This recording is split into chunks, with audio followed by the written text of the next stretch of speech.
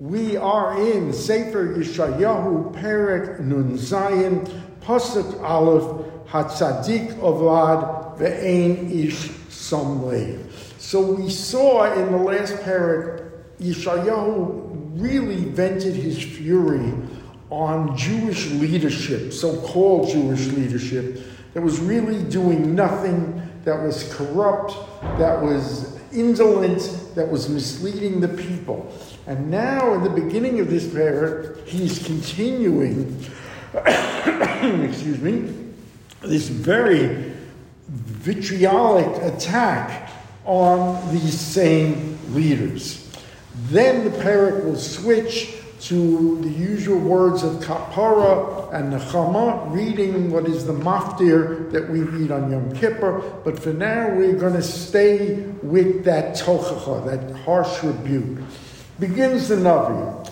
Hatzadik avad ve'ein ish sham. That is a question. Alev va'anshe chesed nesafim be'ein mevin ki mipnei hara'ah nesaf hatzadik. Very interesting concept. Ask Yeshayahu rhetorically. Hatzadik avad, can a righteous person die prematurely? Ve'ein ish sham alev, and nobody says, well, there must be a reason that he died. Why would he die so early? V'anshe chesed, and men of chesed, righteousness, nesafim is what we use there, gathered, rather than they say they died, but tzaddikim are gathered up to their eternal reward. Ve'ein mevin ki mipnei hara'ah nesaf hatzadik, and they don't understand that they are being taken because of the terrible things you are doing. In other words, you are ignoring ominous warning signs of impending disaster, because we believe that a tzaddik, a righteous person, is lost when it's to avoid his having to face the cataclysmic catastrophes that are about to come. So when a tzaddik dies prematurely, one has to examine the reason, because obviously it's despairing from witnessing destruction and suffering that is to come. A classic example of that is in the Navi Malachim Beis, which I'm sure we all remember, when Yoshiyahu is very, very ill, and they send messengers to Huldah, who was a Neviah, an outstanding female prophetess, and she sends back the message. L'chein hineni osifcha ala vosecha. Kadosh Baruch Hu saying, I am gathering you to your people. V'nasafta el kfarasecha b'shalom. You will be gathered to your grave in peace. V'lo sirena einecha b'chol hara'ah asher anei mivi al hamakom hazeh. Then you will not have to see the terrible catastrophes I am bringing on Am Yisrael. We learn further, there's a medrash, why did Abraham live only 175 years while his son Yitzchak lives 180, that they took 5 years of his life, ended earlier, so he would not have to see with his own eyes the birth of Esav. So we spare the tzaddik, and this is what's happening all around you, and none of you stop to think, why? Why are we losing these tzaddikim prematurely? Continues the Navi, Yavo shalom yanuchu al mishkavosam, holech nochachu. Don't worry, however, about the death of these tzaddikim in the sense that they are going to prematurely die and that's it. They are headed to a world of righteousness. Yanuchu al mishkavosam. They will have lived a righteous life. They will rest in peace in their graves. Holech nochachu. Holech nochachu. They're going towards the Kadosh Baruch Hu. They are going to an eternal reward in Gan Eden. Contradistinguished to this is Ba'atem, and you, Kirvu Heina B'nei Onona. You're not going there. Listen to me. Come closer and listen. B'nei Onona is a terrible imprecation. It's that you, the sons of witchcraft and of sorcerers, and of women who practice all kinds of avodah zarah with, again, witchcraft and supernatural forces. Zera min ha'ef, the sons of adulterous fathers, B'tizneh, and the sons of mothers who are harlots. That's a very strong accusation, and we know this could be both literal and metaphysical, and some suggest that it is both. Remember, by the way, idol worshippers are called zonim, so that therefore there could be a root that we're talking about your idol worship, or we are talking about sexual depravity, as which we will discuss in a second. Mising angu, and this is Yeshayahu's addressing them. What are you celebrating? What are you basing your enjoyment? Because this is a rebuke to that leadership group that seems to be selling them a remedy of eat, drink, and be merry, and rather than giving them any serious direction or yiras shamayim. Does that remind you of anything, Hilly? Say that. Does that remind you of it? Very good, very good. So that you, Amisingangu, what are you basing your enjoyment? Why are you so pleased with yourself? Amitarchivu peh, why are you so pleased with your glib tongues and your glib speech, your laughter? Halo atem yildei pesha zera sheker. You are the children of crime, the seeds of falsehood. Zera sheker. What do you have to be so proud of yourself?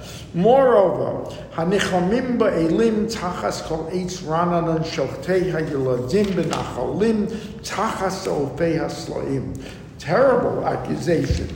You are comforting yourself under the trees. Tachas kol eitz ranan is usually for avodah zarah, because that's where the avodah zarah is. So this could be accusing them of avodah zarah, but then it follows shochtei hayeladim. You are slaughtering your children benachalim, tachas sofei haslim, under the rock, which could be an accusation that they are practicing probably the most vile avodah zarah that was known to man, and that is Molech, passing their children through fire, child sacrifice, which all the Mefarshim agree is the worst, lowest, perverse kind of avodah zarah. So we're accusing them of avodah zarah, or are you accusing them of something, of a kind of sexual depravity, a kind of licentious, libidinous, meretricious, decadent,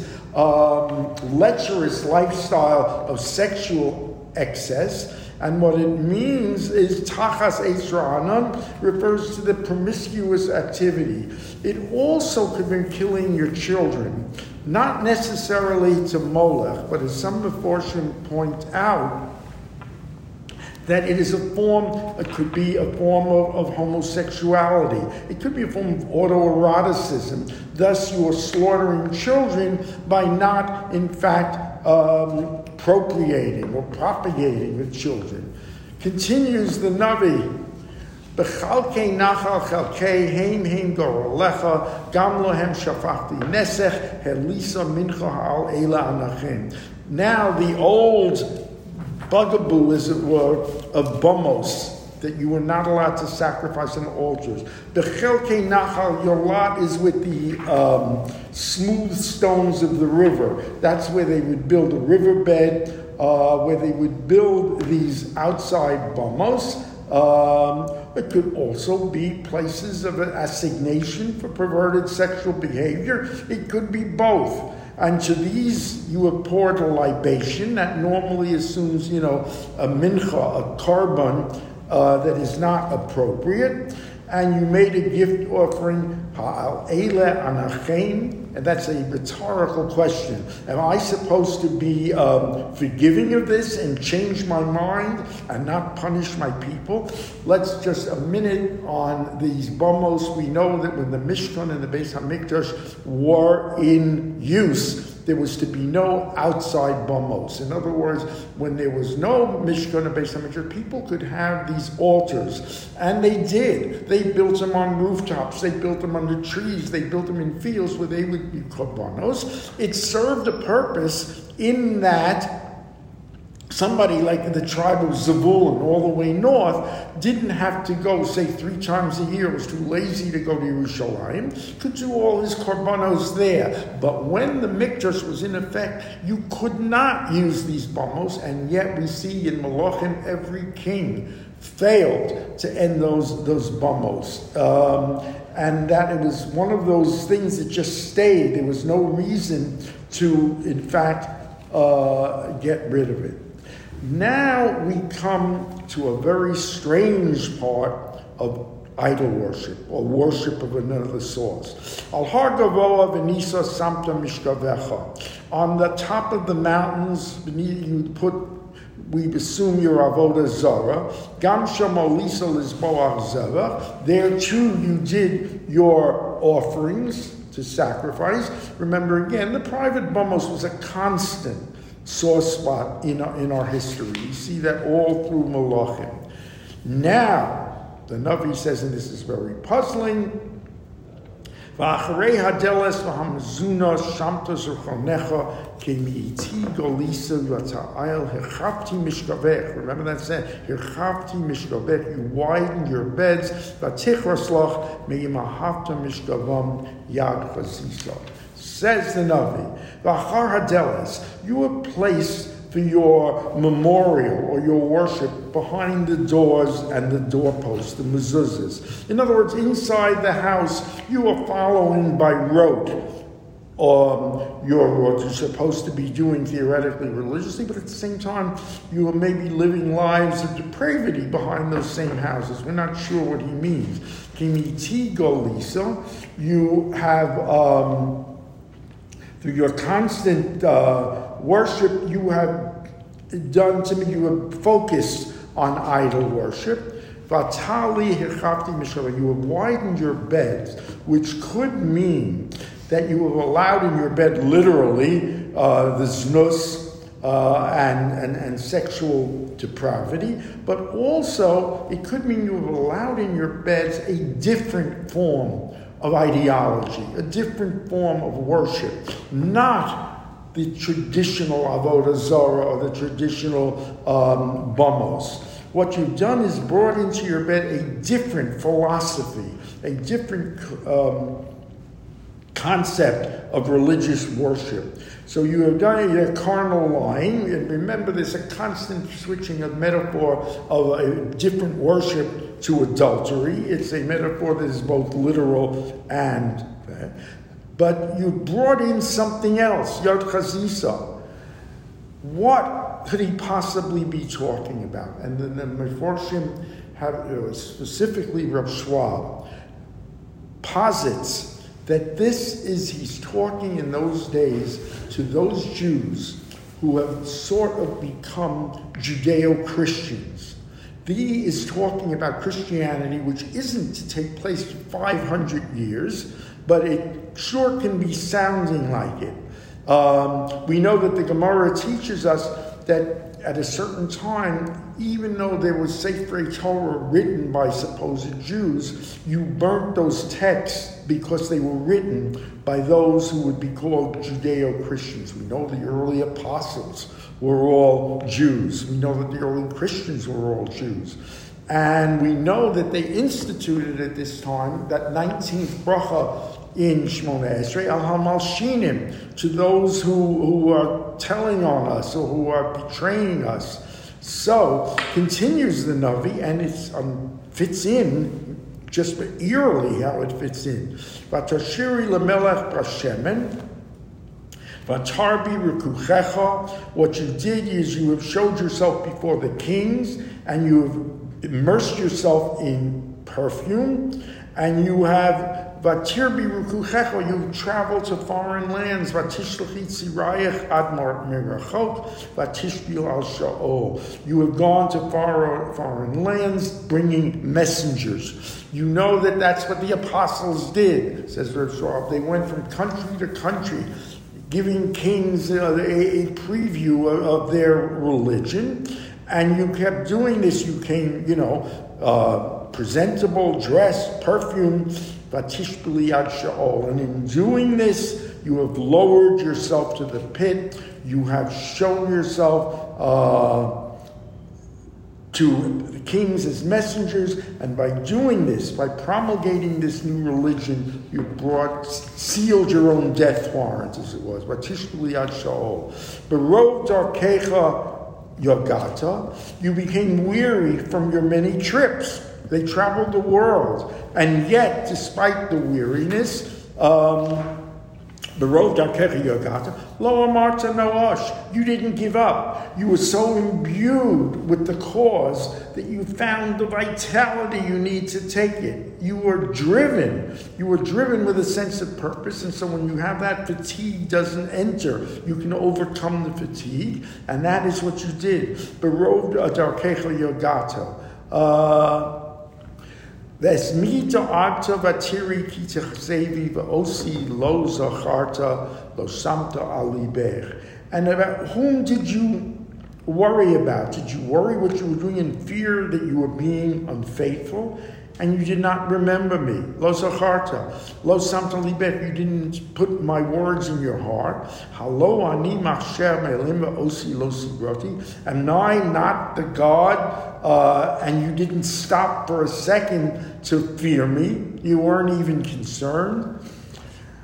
Ani agid tzidkascha. I will tell you over and over again what is right. Vesmasecha v'lo yolicha. And yet I see they don't help you. They have no effect. When you cry out, let your gods and goddesses that you have now assembled, your new gods, and of course that fits in with this entire concept of Christianity, but they're idols. They will be blown away. They will be carried by the wind. But he who trusts in my word will inherit the land and possession of the holy mountains. Tomorrow we begin, as I say, Nechama, a way back, a life preserver, in the form of the Solu, which is the Machter we read on Yom Kippur, 8:45 a.m. tomorrow.